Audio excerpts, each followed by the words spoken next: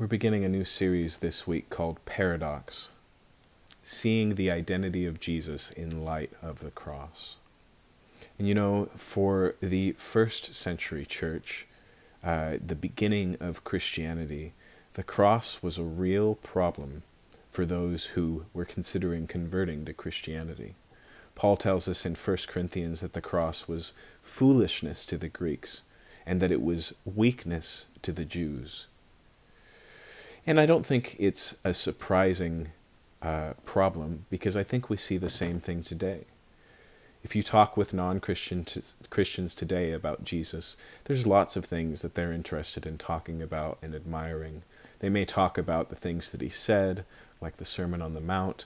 They may look at the miracles that he did, or just the love that he had for other people. But usually the part of the story they avoid is his criminal trial, his crucifixion, his death, his burial, his resurrection. But for us as Christians, that really is the focal point. It really is the centerpiece. It's not something on the fringe of who Jesus is. In fact, it's not even the greatest blemish on Jesus' identity, but actually the greatest light into who Jesus really is. The gospel authors seem to agree with this, because Matthew, Mark, Luke, and John, all four of them spend at least a third of their entire testimony of who Jesus is and what he did, focusing in on the final days leading up to Jesus' crucifixion. They seem to see this as the climax and the centerpiece of the story of who Jesus is. That's why it's a paradox. How can it be that a criminal trial displays the justice of Jesus? How can it be that an ignoble death demonstrates his glory? How can it be that the one they were expecting, the Messiah, was shown to be the Messiah not in conquering his enemies, but being conquered by them? There's an irony in the Gospel's accounts, especially in the Gospel of Mark, that really draws out the fact that Jesus' identity is on display when it seems like it's most in question. And we're going to see that in the next 4 weeks as we look at who Jesus is. In each case, we'll see as bystanders talk about Jesus' identity. In most of the cases, they will mock him as prophet, as king, as Messiah, and then as the Son of God. And yet, Mark wants us to see that, surprising as it sounds, as paradoxical as we might think, it is these moments that best demonstrate that Jesus truly is God's one true prophet, that he truly is the King of Kings, the Messiah, and the Son of God incarnate. And so the passage we're going to look at today is in Mark chapter 14, beginning in verse 53. I'll read it to you. And they led Jesus to the high priest, and all the chief priests and the elders and the scribes came together. And Peter had followed him at a distance, right into the courtyard of the high priest. And he was sitting with the guards and warming himself at the fire. Now the chief priests and the whole council were seeking testimony against Jesus, to put him to death, but they found none. For many bore false witness against him, but their testimony did not agree. And some stood up and bore false witness against him, saying, We heard him say, I will destroy this temple that is made with hands, and in 3 days I will build another not made with hands. Yet even about this their testimony did not agree. And the high priest stood up in the midst and asked Jesus, Have you no answer to make? What is it that these men testify against you? But he remained silent and made no answer. Again the high priest asked him, Are you the Christ, the Son of the Blessed? And Jesus said to him, I am. And you will see the Son of Man seated at the right hand of power, and coming with the clouds of heaven. And the high priest tore his garments and said, What further witness do we need? You have heard his blasphemy. What is your decision? And they all condemned him as deserving of death. And some began to spit on him, and to cover his face, and to strike him, saying, Prophesy. And the guards received him with blows. And as Peter was below in the courtyard, one of the servant girls of the high priest came, and seeing Peter warming himself, she looked at him and said, you also were with the Nazarene Jesus." But he denied it, saying, "I neither know nor understand what you mean." And he went out into the gateway, and the rooster crowed. And the servant girl saw him, and began again to say to the bystanders, "This man is one of them." But he again denied it. And after a little while the bystanders again said to Peter, "Certainly you are one of them, for you are a Galilean."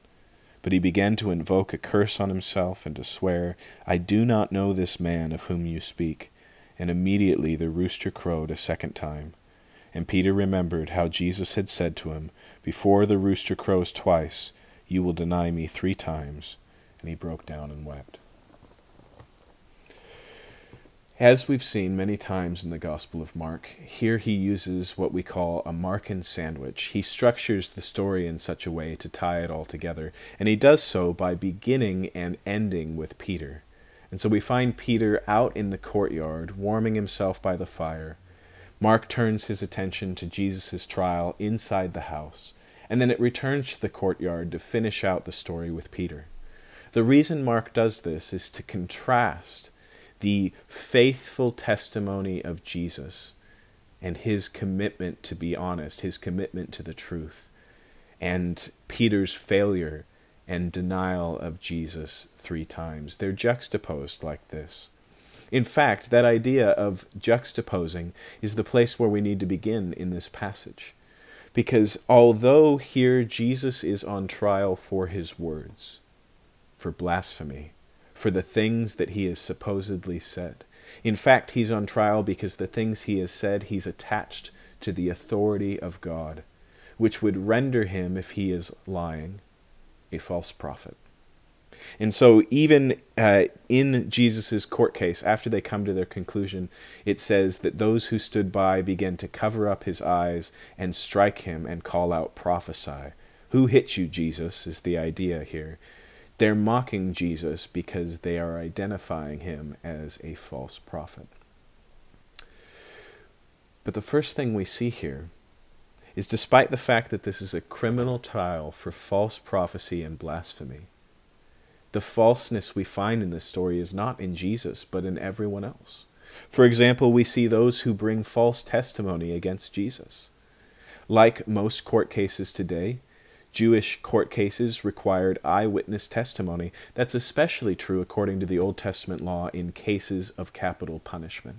You needed to have 2 or 3 witnesses to bring about the death penalty on somebody. And here they drum up false witnesses who make up statements, and because they're made up, they can't agree. Their own testimony contradicts one another. Even when they do find someone to come forward and to speak who says something that we know is close to what Jesus said. We know, according to the Gospel of John, that he had said, with bystanders around, "Destroy this temple, and in 3 days I will raise it up again," speaking not of the physical temple, but of his own body. And so some come here and they suggest an amalgam. They might have been around to hear that, but that's clearly not enough to condemn Jesus. They are false witnesses. Of course, we also see Peter, who is, in a sense, a false witness. Here he is to be a representative of Jesus, a disciple, an apostle, and under the interrogation of a little servant girl and some bystanders, he loses all of his commitments, all of his courage. Just a page before this, he told Jesus, "I am willing to die for you." But here he denies ever knowing Jesus, and it escalates to the point where he begins to curse like the sailor he is, and even swear to God that he's never met Jesus. And so we don't find a faithful witness there. We don't find a truth teller there. Of course, it's the same with the religious leaders who are overseeing this whole trial, the scribes, the Pharisees, the Sanhedrin who sit on this court case. They're determined to bring Jesus' death. We've known that for chapters, that they were finding a way to put Jesus to death. And so they drum up these false witnesses, and that doesn't work. And they are going to make this happen. But it's interesting that all of the things that they go about in this court trial are already outside the fence of their authority. What I mean is, early Jewish documents known as the Mishnah, which provide legal commentary on the application of the Old Testament laws, tell us that in the first century, court cases had all sorts of rules and limitations that needed to be followed. For example, it couldn't happen in the middle of the night. It also couldn't happen the day before a feast. The sentencing had to be on a different day than the hearing of the witnesses.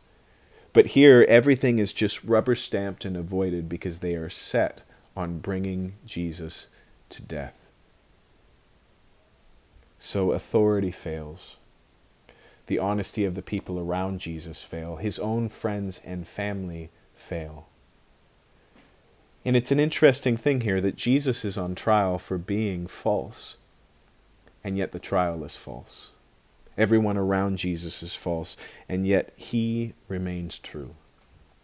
In fact, Jesus here is on trial for the things that he said for being a false prophet. But this passage actually demonstrates the truthfulness of Jesus' prophecies. Listen to his words weeks earlier in Mark chapter 8.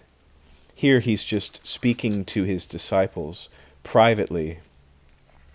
And he begins at this time to explain what's coming in his ministry. And this is what he says in chapter 8. He began to teach them that the Son of Man must suffer many things and be rejected by the elders and the chief priests and the scribes and be killed.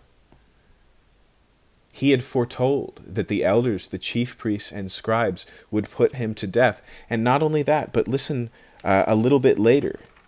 Here in chapter 10, Jesus again is talking about his death and resurrection. And listen to what he says this time. In verse 33 of chapter 10, "See, we are going up to Jerusalem, and the Son of Man will be delivered over to the chief priests and the scribes, and they will condemn him to death, and deliver him over to the Gentiles." And listen to this, "and they will mock him, and spit on him, and flog him, and kill him."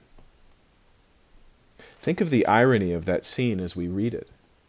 Here, Jesus is condemned by the religious leaders, and they begin to mock him as being a false prophet, covering up his eyes and striking him across the face. "Tell us, Jesus, prophesy, who hit you?" And yet he had already foretold that they would mock him and spit upon him, condemn him to death, and beat him. Of course, we see the same thing with Peter. Peter was so adamant that he would keep his word and be faithful to Jesus, but Jesus told Peter he would deny him 3 times before the rooster crowed. And that's exactly what happens. But there's something even more profound and significant here. Not only do we demonstrate the truthfulness of Jesus' words, the validation that he is a true prophet sent from God, but we also see Jesus as the fulfillment of prophecy. So for a significant part of this trial, Jesus doesn't answer his accusations. He knows that the witnesses are false. He doesn't speak up. He doesn't defend himself until he is questioned directly by the high priest. Look again in chapter 14. Look here at the question he asks him. In verse 60, the high priest stood up in the midst and asked him, "Have you no answer to make? What is it that these men testify against you?" But he remained silent and made no answer. Again the high priest asked him, "Are you the Christ, the Son of the Blessed?" And so he asked him directly, "Are you the Messiah?" The Christ there is just the Greek word for the Hebrew word Messiah. And he says, "Are you the Son of the Blessed One? Are you the very Son of God?" He asks him directly. Now, if you've been following the Gospel of Mark, Jesus consistently has been quiet about his identity. He privately revealed himself in the Transfiguration to his disciples. He silenced those he did miracles for and told them not to do anything. But here is the direct question: are you the Messiah? Are you Jesus, the very Son of God? And listen to his answer. Remember, as Jesus here is asked effectively under oath and directly about his identity, notice what he says. He says here in verse 62, Jesus said, I am. I am. Not just a prophet, but the prophet, the expected prophet, the Messiah. Not just God's man, but the Son of God that the Old Testament spoke of. He says, I am, and then he doubles down and he says, and you will see the Son of Man seated at the right hand of power and coming with the clouds of heaven. And so he gathers together a couple of threads here, some from the Psalms, as well as some from the book of David in chapter 7. And he says, because I am the Messiah, you will witness the heavenly Father handing all authority, power, principalities to me. As the Son of Man, as the Son of God, all authority will be given to me, and you will see it. Now, this is such a profound statement here, because remember, Jesus is on trial, but he says here, he is the authority. He is the judge. He is the one who will judge, Daniel says, both the living and the dead, including these religious leaders. Now that's more than the religious leaders can bear. It's at this point that they find exactly what they're looking for. They label it blasphemy. They tear their clothes in a sign of distancing themselves from what was said, and they condemn Jesus to death. But the truth is, Jesus here is the fulfillment of all the Old Testament said that the Messiah would be. Isaiah 53 tells us that as a sheep before his shearers is silent, so the Messiah would open not his mouth. And so Jesus is in this trial. Not until he's called out under oath, he just remains silent. We'll see the same thing under Herod, the same thing under Pilate. He goes through this wrongful death, this unjust court case. He goes through all of this oppression, and he does so without speaking up for himself, without defending himself. He's resolved to endure all of this, just as the Old Testament said. In fact, Isaiah 53 goes on to talk about the fact that the Messiah would come, would suffer for his own people, at the hands of his own people, would die, be buried, and would be raised again. And Jesus here identifies himself, and he says, I am not just the one who speaks forth the word of God. I am the content of the word of God. I am the focal point of God's message. I'm not just the messenger. I am the very message. I am who you've been waiting for. And in the midst of this, he demonstrates not just that he is God's prophet, but he is the one that all prophecy points to. And again, I find this to be so profound, because it's in the midst of the failure of these religious leaders who were supposed to represent God. And it's in the midst of the failure of Peter, who was supposed to represent Jesus. And it's in the midst of this awful and horrible attack on Jesus that his identity is laid bare for us, and we discover the one true faithful witness to God. The one true message that God has sent to the earth. If you want to know who God is, we have to look to Jesus. We have to hear what he says, and ultimately we have to hear what he says about himself, because Jesus is the one true message to us. Now that is confrontational. It's confrontational for these religious leaders who says, Jesus says, I'm not the one who's on trial here. You are. What are you going to do with the Son of Man? What are you going to do to the Son of God? It's the same with Peter. When Peter goes through these practices, does just as Jesus said, he has to face the reality of his own failure. And when he hears the rooster crow for the second time, just as Jesus said, and he remembers his words, it cuts him to the heart. He's convicted, and he broke down, and he wept. And we need that in our life as well. If God has really spoken, we should desire to know what he has said. And if he's spoken through Jesus, we should desire to hear it. And one of the things that Jesus has said is that we are sick and in need of a doctor, that we are sinners in need of a Savior, that our righteousness will not stand and we need the righteousness of another, but that's not all that Jesus said. And in the same way that Jesus will go on to restore Peter, in the same way that he prophesied earlier, not just that he would be handed over to the religious leaders and tried by them to death and then put to death and even buried, but he says, and after 3 days I will raise again. There's a positive to the message that God has sent in Jesus Christ. There's a good news that goes along with the bad news. And the good news, as Jesus presents it, is I've come to die not merely at your hands, but on your behalf, so that you might be forgiven of your sins, so that you might have my righteousness instead of your sinfulness, so that you might be adopted into the family of God, so that I will go away and one day return and make all things new. The reason why this is all so important is because we have a choice every day whose words we're going to build our life on. Maybe it's going to be our promises. Maybe it's going to be the counsel of others. Maybe it's the good advice you've been given or the criticism that defines your identity as people hammer home again and again how worthless you are.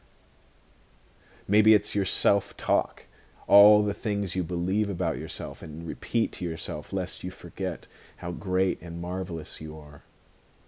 Maybe it's the soothing words of another authority that promises to take care of you. Let me tell you this, all of those words will fail. But Jesus says, heaven and earth may pass away, but my word will never fail. And so we can trust him. We can trust him today with the promises he's given us today. We can trust him for tomorrow for the promises he's given us tomorrow. And we can trust that one day, just as he says in this passage, we will see him in the clouds of heaven, crowned King of Kings and Lord of Lords, and in a place and a posture to fulfill all of the good and precious promises he's made us available in the free gift of his blood. Let's pray. Father, we thank you for your word. We thank you for the word, Jesus Christ. We thank you for the way that this, even his criminal trial, pulls back the curtain and shows us who Jesus really is, and the faithful God with his faithful promises that stands behind him, affirming his authority and sending him so that we may have a road back to you. I pray, Lord, that our lives would be built, as Jesus called us to, on the firm foundation, the solid stone of his word, and not on the shifting sand of public opinion or of our personal ideas or of any other voice, Lord. I pray that in our lives no voice would be louder than the voice of the one true prophet who speaks for God and is also the greatest thing that God ever said. We pray this in Jesus' name. Amen. Amen.